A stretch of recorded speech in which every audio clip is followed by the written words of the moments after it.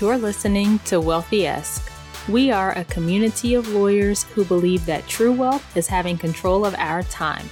I'm Ro Thomas, and as a busy wife, mom, and big law associate, I know all too well the tension between the culture of the legal profession and pretty much everything else you want to do in life.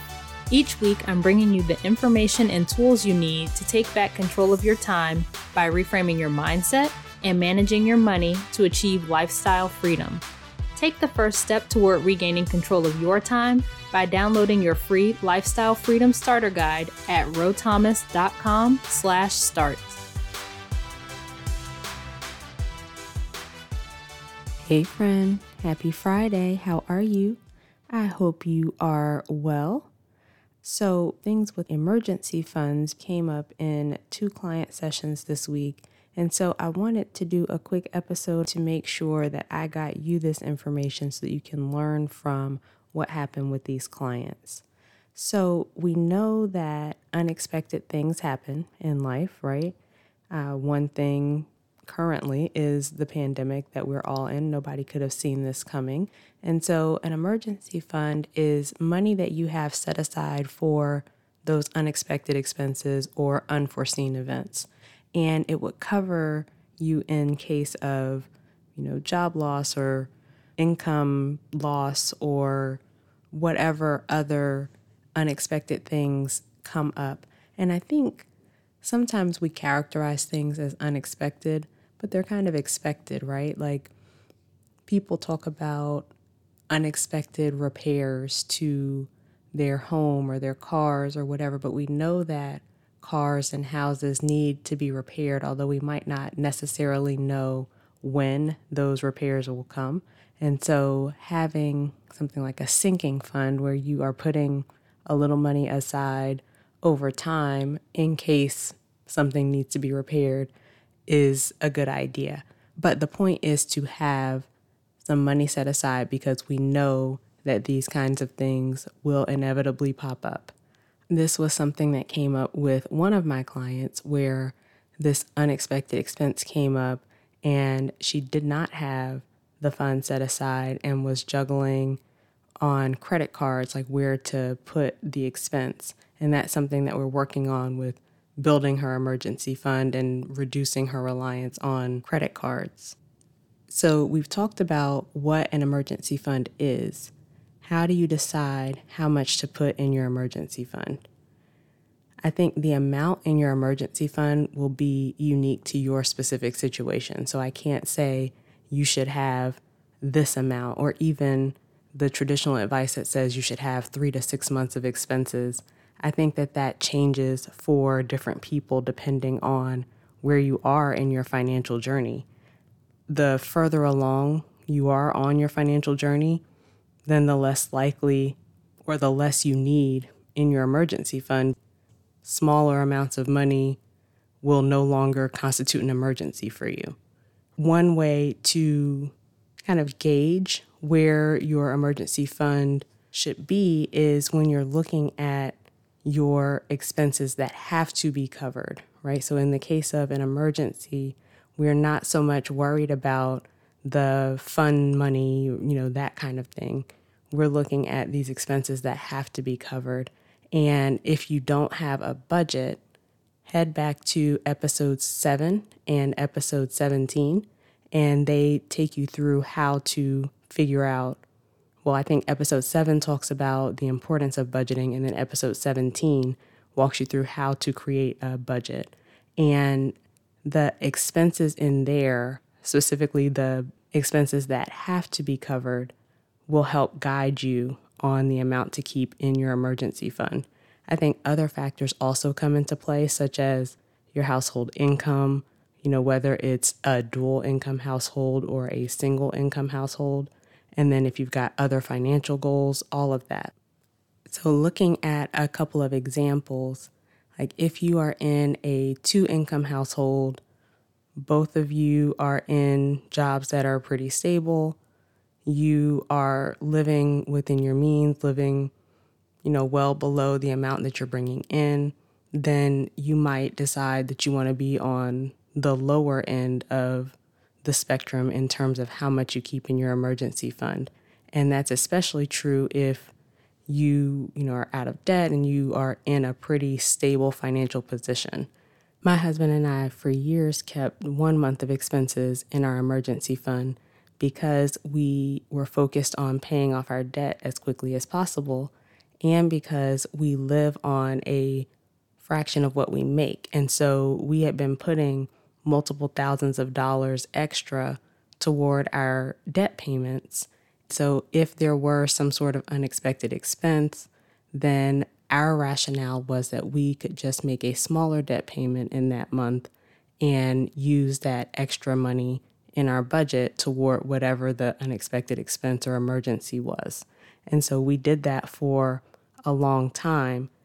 But in the pandemic, when we both got pay cuts, when my job had furloughs and layoffs and that kind of thing, we decided to put a little bit more into that emergency fund because the jobs no longer seemed as stable.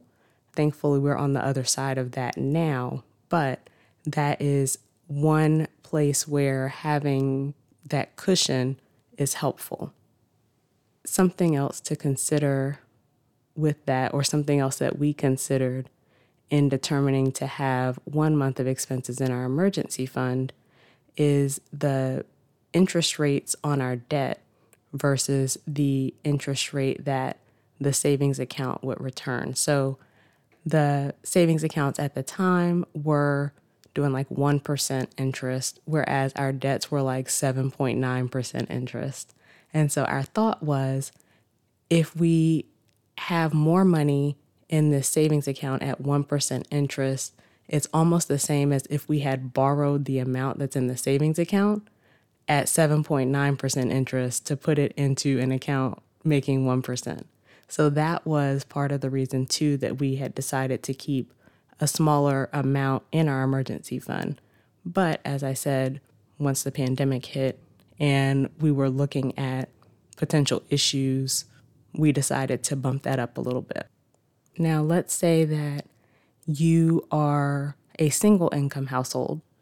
You might want to have a bit more in your emergency fund, because something else that I didn't mention with a dual income household is that it's highly unlikely that both parties would lose their jobs at the same time, which is one of the biggest emergencies or most common emergencies that come up. And so if you do have a situation like that where one person loses their job, you've still got some income coming in a dual income household. But if you are a single income household, then you don't have that second income to fall back on. And so you might want to have a larger emergency fund so that if something were to happen to that single income, you've got more lead time to find another job or another source of income. And that way you can make sure that you will be able to sustain yourself and to pay those bills that still need to be paid, even in the event of emergency.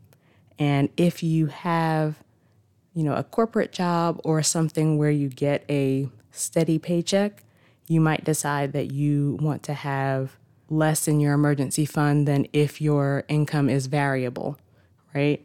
When you have that kind of unpredictable income, the risk of like an emergency really devastating your finances is greater. I mean, at the same time, if you, for instance, have your own business, you can bring in more income, but that income is not predictable, right? You might have really high months, but you could have really low months as well. And so making sure that you have that cushion to protect yourself is really important.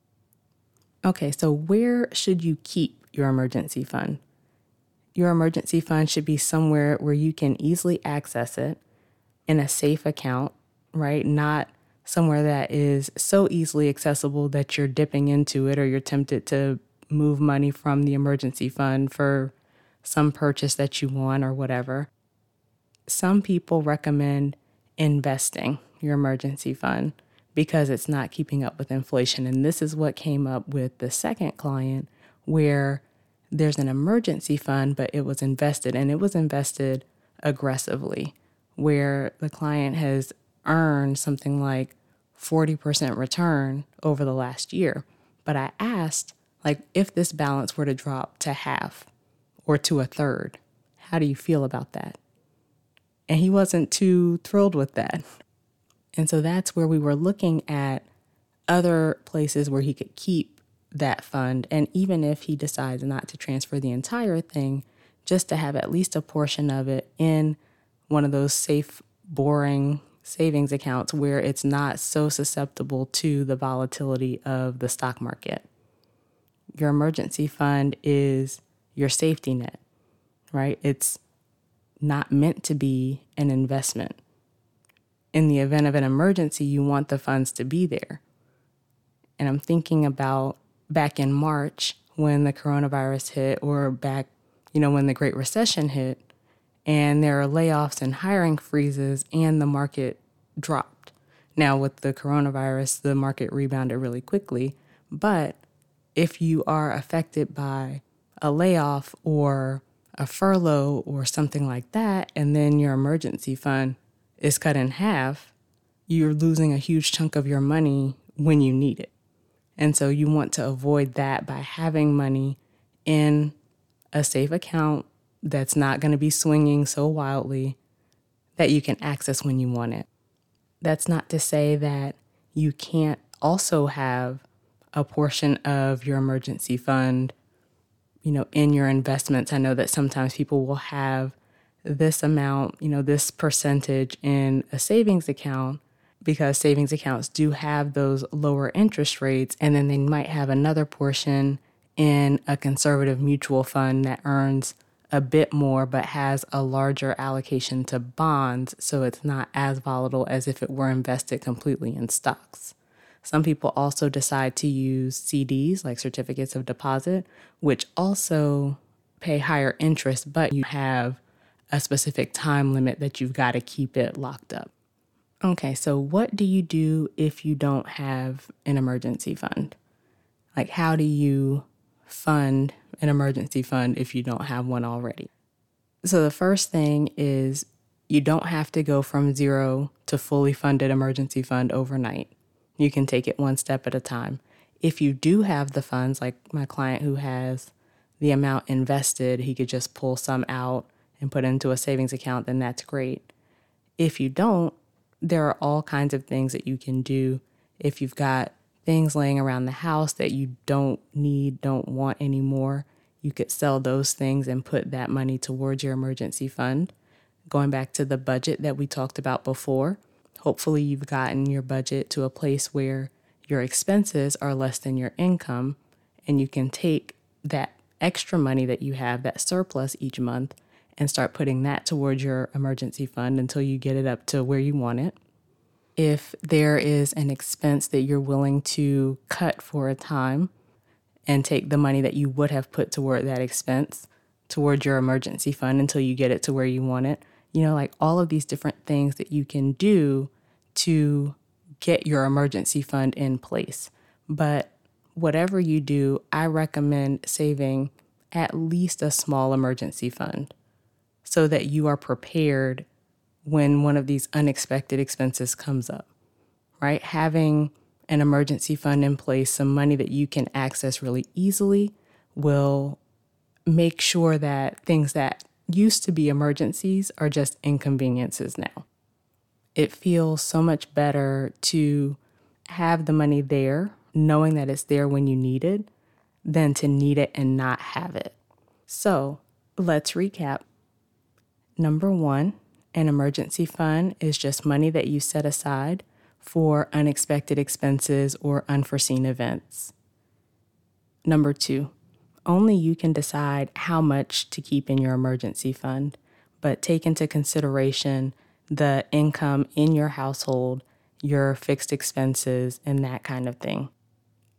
Number 3, you want to keep your emergency fund somewhere where it's easily accessible, and you want to make sure that at least a portion of it is in a safe account that is not going to be volatile like the stock market. And number 4, if you don't have an emergency fund, there are many ways that you can get the money that you need to build your emergency fund, such as selling things that you have around the house, saving any surplus in your budget, or cutting an expense for a time until you get your emergency fund to where you want it to be. So that's it for this week's episode.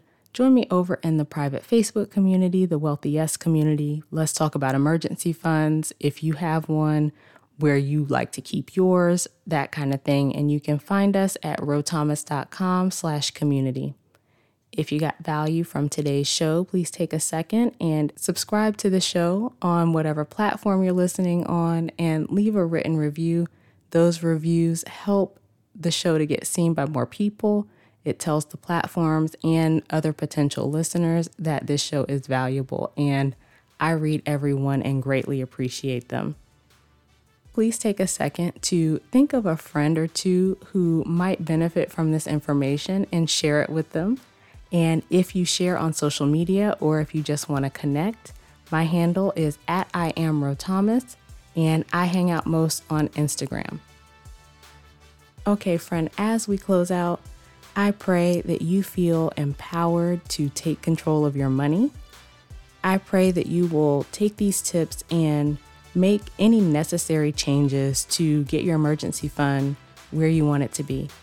And as always, I pray that you continue to take steps to regain control of your time, build wealth, and live the life of freedom and choice you deserve. Talk to you later.